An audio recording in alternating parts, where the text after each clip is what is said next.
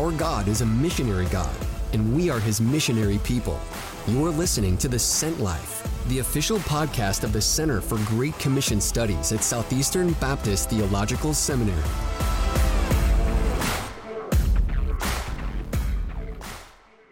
How do you identify a church planter? Oftentimes it's been people identifying themselves. Is that still true? Has that changed? Find out today as you listen to the Sent Life podcast.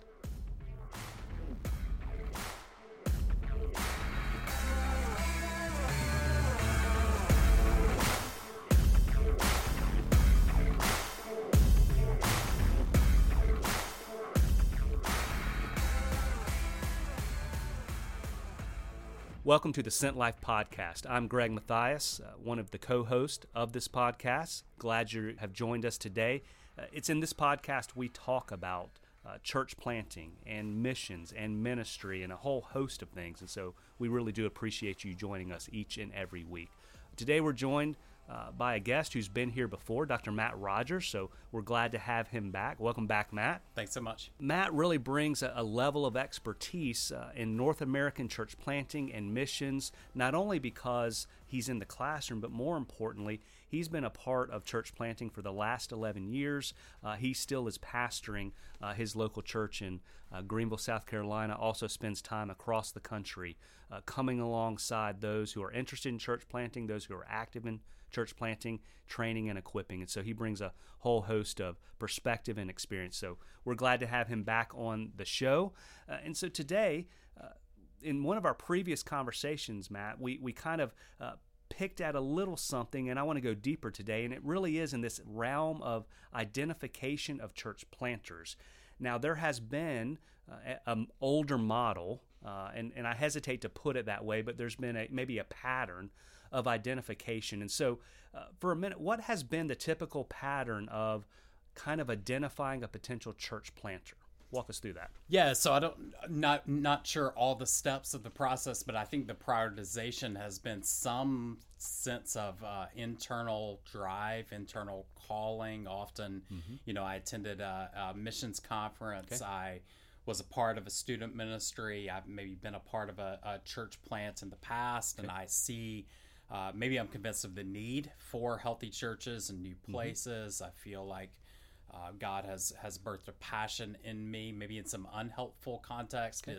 I've been a part of a church that's unhealthy, right, or maybe with some patterns that I didn't particularly like, and I'm going to go to a new place and kind of reestablish healthy church in a new way. But largely, if I were to put a category, it's been an individualistic venture.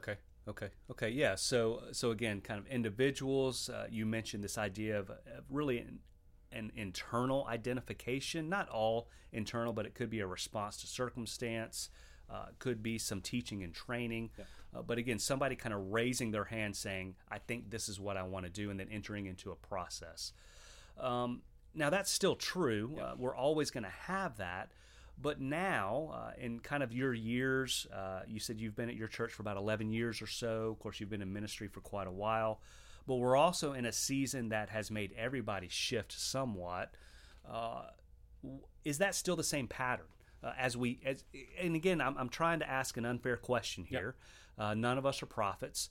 But as you see us moving forward, maybe how has this time begun to shift and shape how we might go about identifying a potential church planter? Yeah, so this is going to be overstated, and then I'll dial it back. Okay, right? That's what all public speakers do. So you said the past paradigm has been a bit of a raising of a hand. If I were to summarize the current reality, there's a bit more of a raising of the life than a raising of the hand. Okay. And here's what I mean by that. I'm not necessarily saying that the raising the hand model was at the exclusion of raising the life, but what we see happening now, more often than not, are individuals who are finding ways to engage in the mission wherever God has them in a way that would resemble the traits, the activity that you would want to see in a church planter, right? So before this self-identification of I am a church planter, there are certain life habits, certain practices, certain disciplines, and certain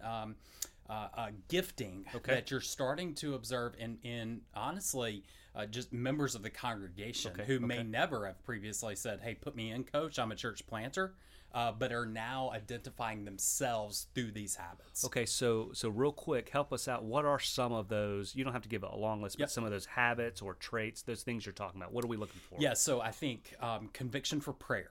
So a deep-rooted reliance on God, God's Spirit, the activity of God, God's work in the world. I think interpersonal skill and gifting in building relationships with people who are far from God, like a real intensity around I want to get to know people, I want to share the gospel, I want to see people come to faith in Christ, and developing the life rhythms that correspond to that passion, if that makes any sense, right? So I'm creating margin to develop relationships with people that are far from God, and I'm able to integrate them into a life that's close to me.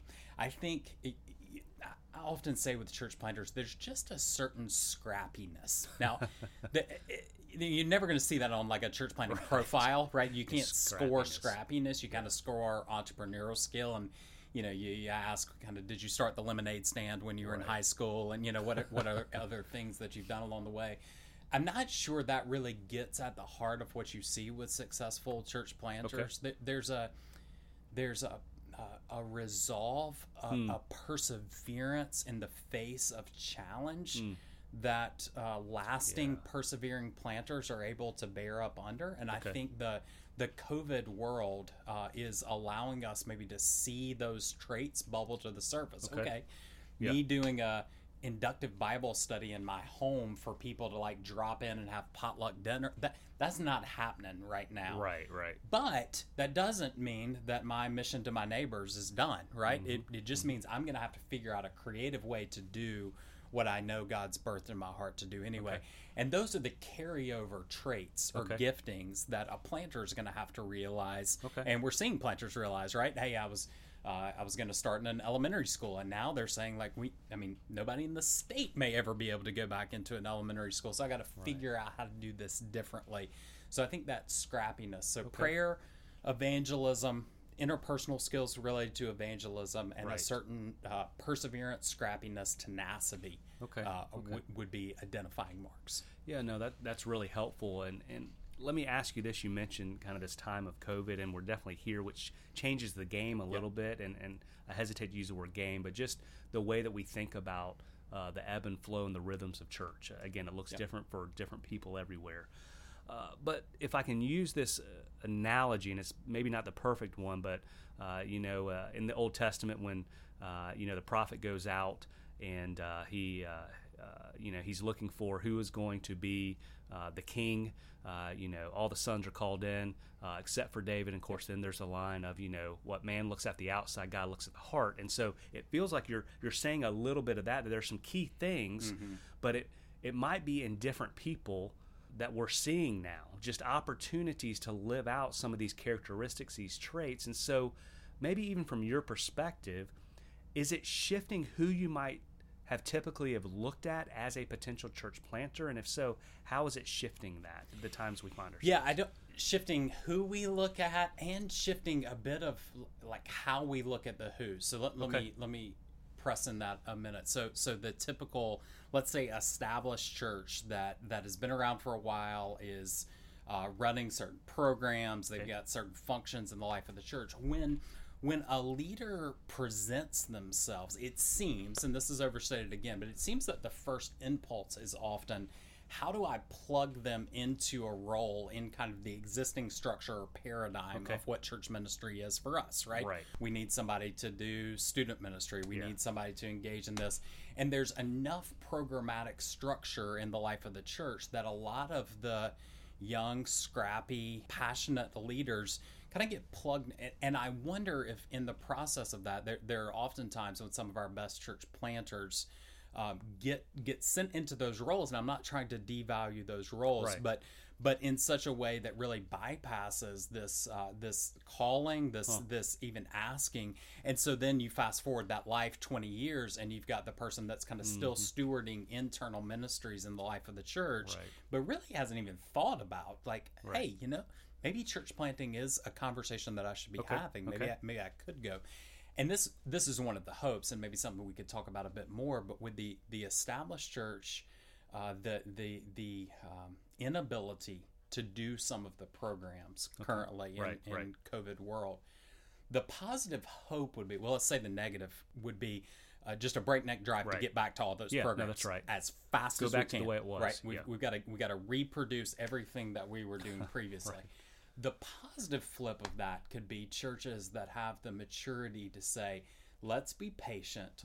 Let's maybe wait on some of that. Okay. Let's maybe even ask the question, do we need that again? Yeah. Like, do we have to reboot that?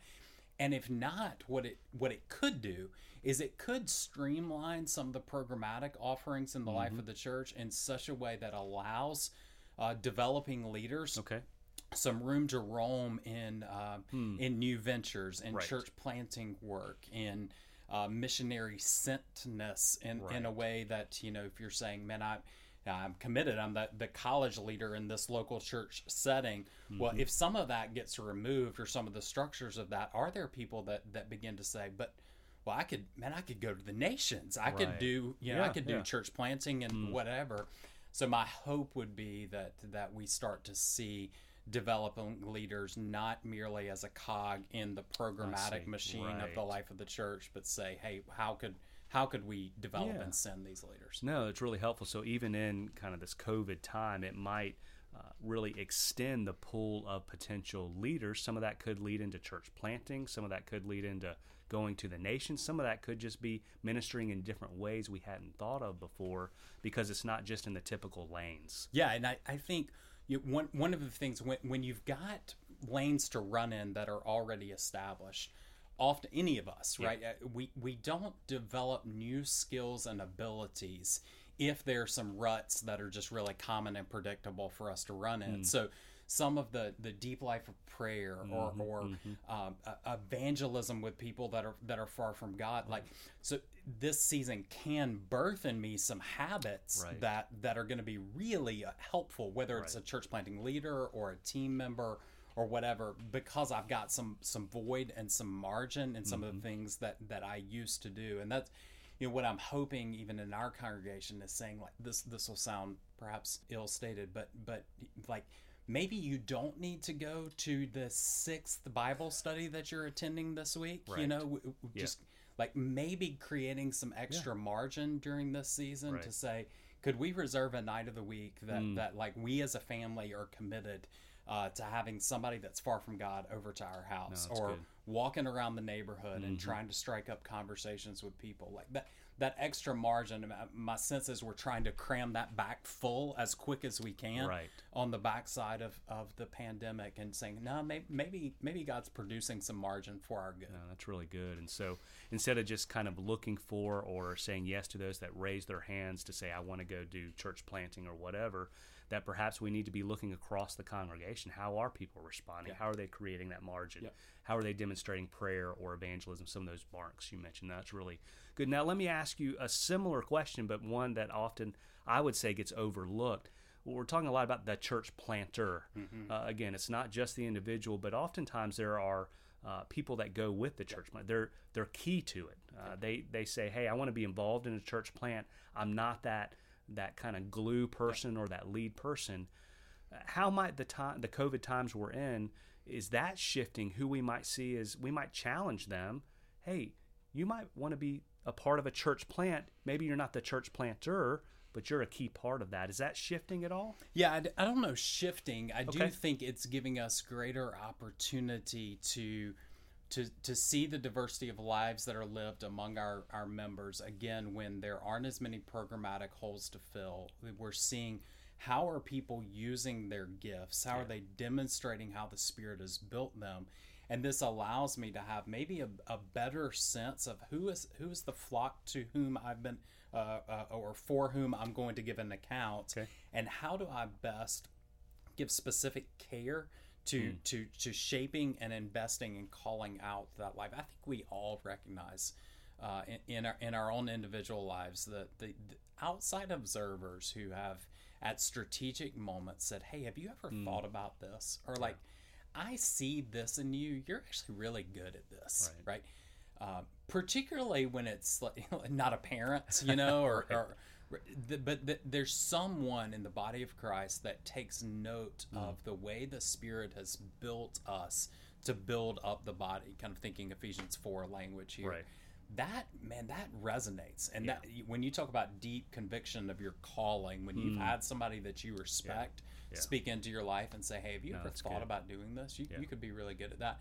So what I hope, again, is that pastors, church leaders, small group leaders are able to take the added margin of this season, look out over their flock and say, like you just said, hey, you may not be the primary church planting leader, but like I've seen you really harness the gift of prayer during this season, and there's a church planter going to come along that's really going to need that as a team member, and I would love to strategically match make you with a team down the road, or you're a super encourager and you're faithful and loyal, and I would hate to lose you, but there's a church planter going who would love a person like you on their team, and I found through the years, when I'm able not just to see that, but to actually speak it into other people's lives, it does give a sense of rocket fuel to their calling. Man, that's so good. Just really the place and the importance of encouragement and affirmation. Absolutely. And I think we overlook that, not just in light of church planting, but even in our own ministries and our own churches.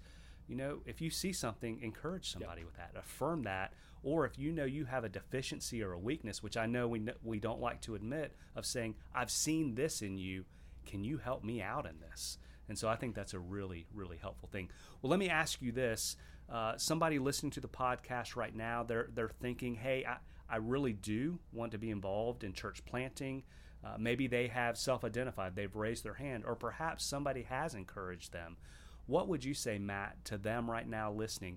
What would be a next step? They've kind of started this identification process. What would be maybe a next step or two that they could take? Yeah, I think the first step is to dig deep in the local church, right? To find, hey, where's God planted me? If that's, that's always my first encouragement to individual that kind of self-identifies. They've got some kind of compulsion. They've jumped on some websites, read Keller's book, and they're like, yeah, I'm going. It's like, okay, where are you a member? Like, to what church? What body do you belong? How are you adding value there? How are you serving?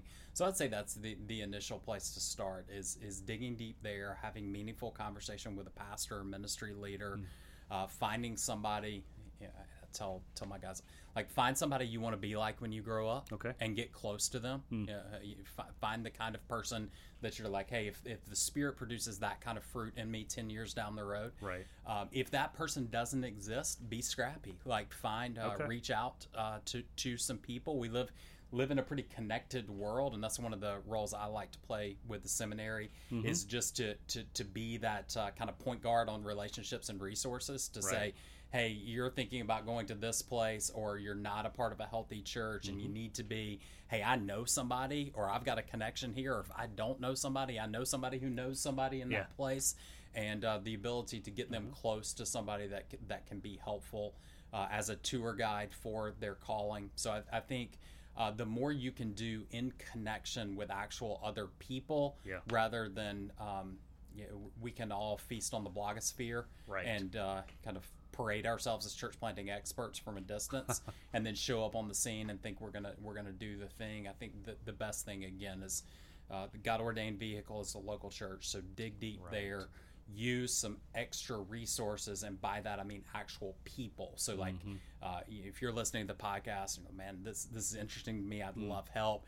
Shoot one of us an email, like reach out. Let's have a real conversation. I think that's one of the ways Southeastern, one of the reasons I love being a part of this team, is because there is personalization in the care. When the school says they want to be a Great Commission seminary, like that's a legit mission, in that want to take an active interest in actual students and help them steward God's call on their life. So if we can play that kind of supplemental role in your life and in the work of the local church, then let us do that. Yeah, no, that's really, really great. And all of this is helpful. And again, we know, even though we're kind of in this season, this time, we don't know how long it'll last. And I agree with you. I don't think we're ever going back, but we're going to move forward. And we know that the church really is God's ordained tool. It's His kingdom tool, so it will be there. So we need a whole host of people that are praying for and committed to the nations, reaching people with the gospel. And if it's healthy evangelism, healthy discipleship, that's going to be in the context of the church. So we need church planters. So this role of identification, and I appreciate what you've told us today. Matt, why don't you do this as we end our time? Yeah. Why don't you pray for church planters? Yeah. We've been talking about that. Just pray for them, and then we'll say goodbye to our listeners for now. Yeah. So God, we bow, just affirming that you are in charge, you are supreme, you're ruler over all, that you have good purposes in mind for this world, that you are purposing, that you are acting out your good plan, that all things are moving toward your determined end, that one day every knee will bow in heaven and on earth, that you are creating a world rid of evil and suffering and sin, that we will know you and worship you rightly as we should. And we know that in this season, in these in-between days, that those of us who know you are called and commissioned to be about your work, that the making of disciples of all nations is the call that you've placed on your people. And so we ask that you would make us faithful to that end, particularly for those who are laboring in church planting work. We pray for your sustaining grace for them in these days. We pray against fretful anxiety. We pray against sinful apathy in the work that we've been entrusted. We pray that you, in unique ways that you often do, that you would kind of orchestrate Genesis 50:20 in this moment, that what it seems to be intent for evil, that you would purpose for good, and that you would use this to raise up an abundance of church planting laborers for the harvest here in North America and around the world, that you would sustain church planting work, that you would cultivate and establish churches, drive to reproduce and train up new leaders, and that ultimately more people would hear the good news of Jesus Christ as a result. We ask for Christ's sake. Amen. Well, again, Matt, it's always good to have you. Thank you for joining us, and thank you to our listeners. Without you, we wouldn't be able to do what we do. If you like what you're hearing, let us know. Get the word out via social media. We would love for more and more people to subscribe and be a part of this conversation. And let's remember to go out and live sent.